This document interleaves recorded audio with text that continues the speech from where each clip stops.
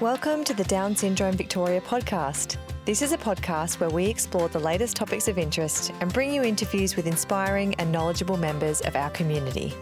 My name is Kath and I work at Down Syndrome Victoria on the Advisory Network. DSV Advisory Network offers advice, feedback and support to make sure the voice of people with Down syndrome is heard at Down Syndrome Victoria. Today, I am your podcast host talking to author Julie Fisher, who's going to tell us about her new book, The Magic of Inclusion.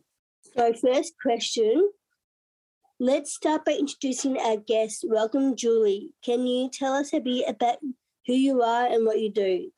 Hi, Kath. Thank you for that beautiful introduction, and I'm really excited to be here today to talk to you about the new book. I'll just give you a bit of a brief rundown of what the book is about. So the title is The Magic of Inclusion, and the tagline is Give People a Chance and Watch Them Shine. And what I mean by that is when you give people a chance and show them the steps and they succeed in something, you really do watch them shine. And it's not just for people with Down syndrome or other disabilities. I feel that that's across the board for everybody, children and adults. So both of my books are about our life with our son Darcy. So that's Darcy there on the cover. Yeah.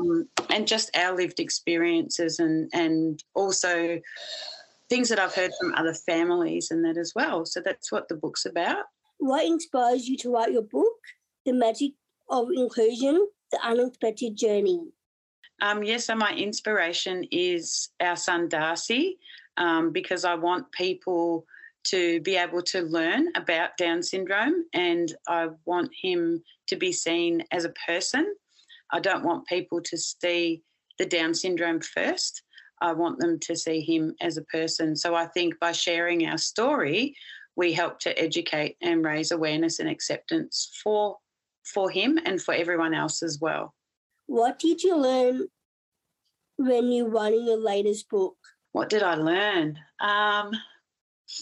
I did ask some questions to some of my friends, and I think even I learnt that there's still a lot of education and awareness that needs to be raised for people to understand Down syndrome and to understand that even when people need a little bit of help to learn something, that's okay. It doesn't matter.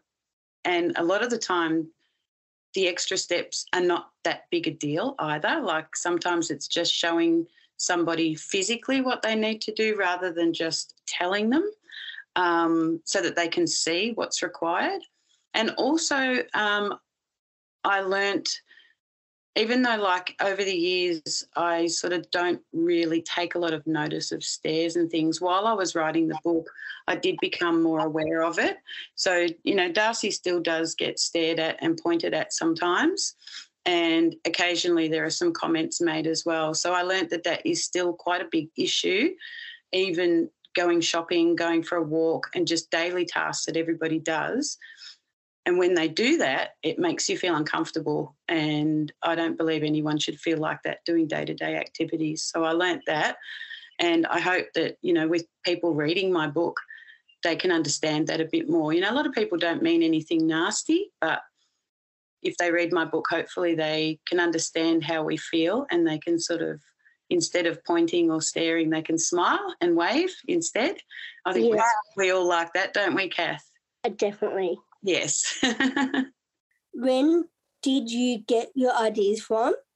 My ideas were from, as I said before, with the things that we've done with Darcy and the things that I've learnt on the journey with him.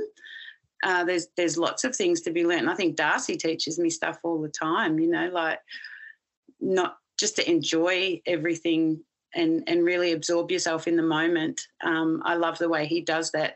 And when we go out and see a show or something like that, he doesn't worry about what other people think, and he really enjoys it. If he wants to sing, he sings. If he wants to dance or if he wants to cheer really loudly, he does. And I always get comments from people that they've enjoyed watching how much he's enjoyed that moment.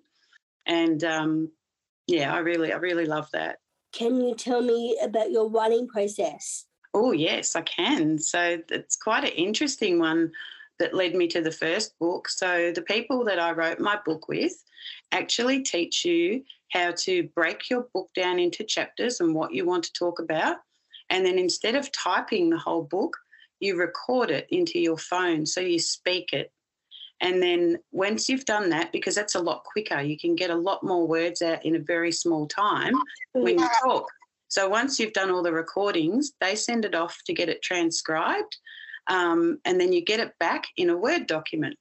So your book is all there, and then the big work starts. Then you've got to start cleaning it up and making sense of everything that you've said. So that's how I did the first book, and that was really good because it presented me with my book very quickly in full, and then I was able to break it down. And then the second book, I actually did it the traditional way because I did it when COVID hit. So we were all stuck at home, had a lot more time, and I typed that one from start to finish.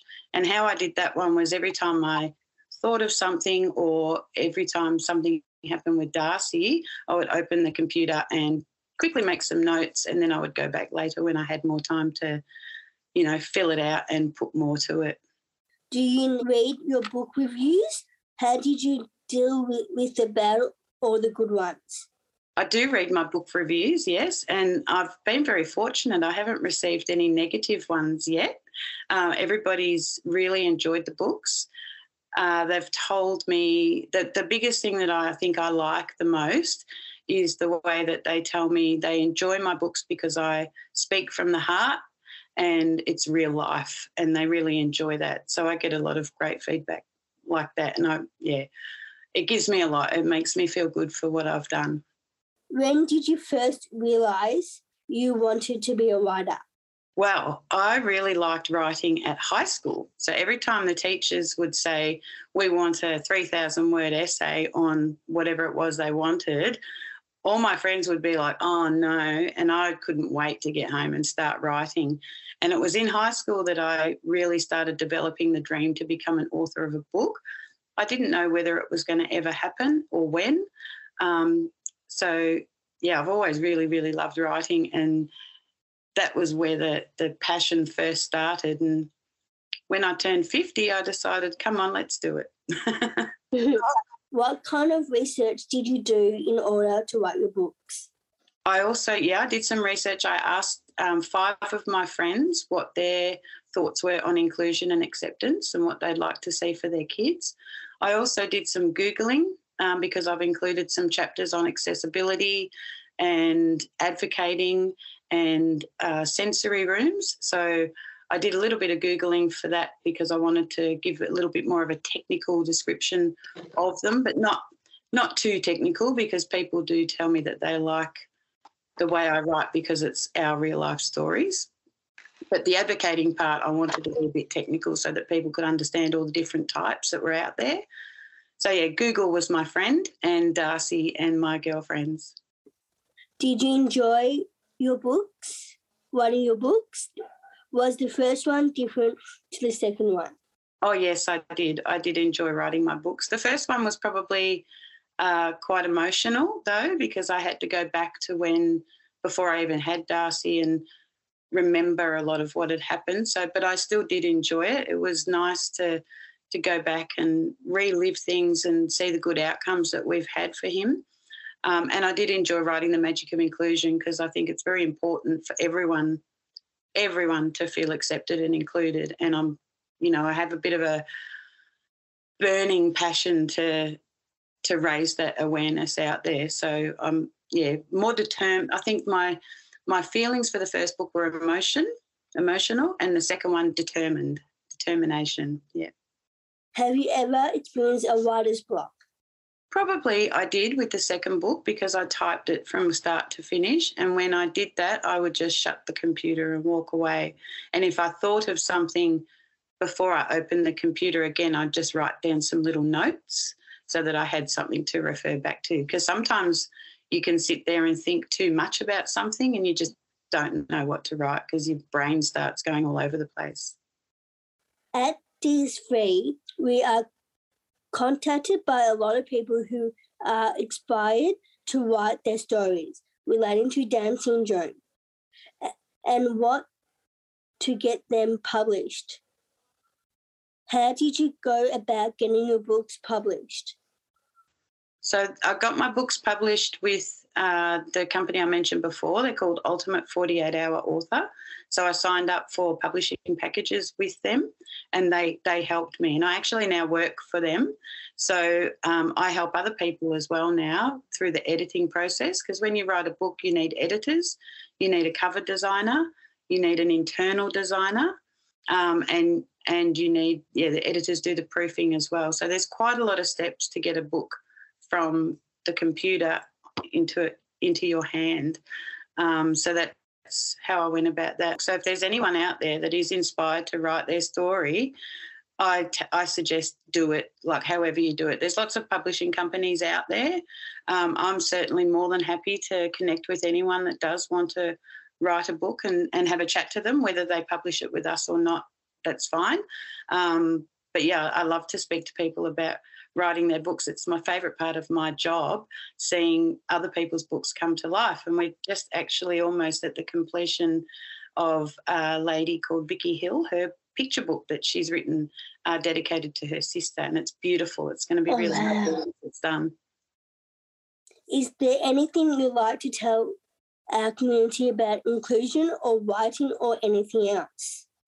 Oh, yeah. Okay. So I think with inclusion, I think it's okay to tell people how you feel if you feel uncomfortable.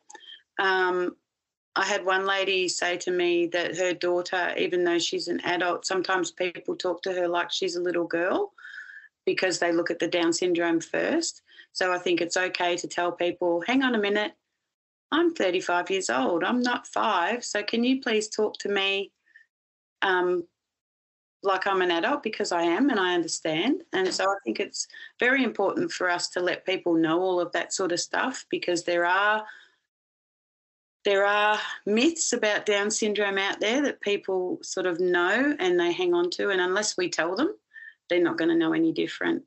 And, yeah, as I said before, if you want to write a book, I really suggest to do it because it's a really good therapy.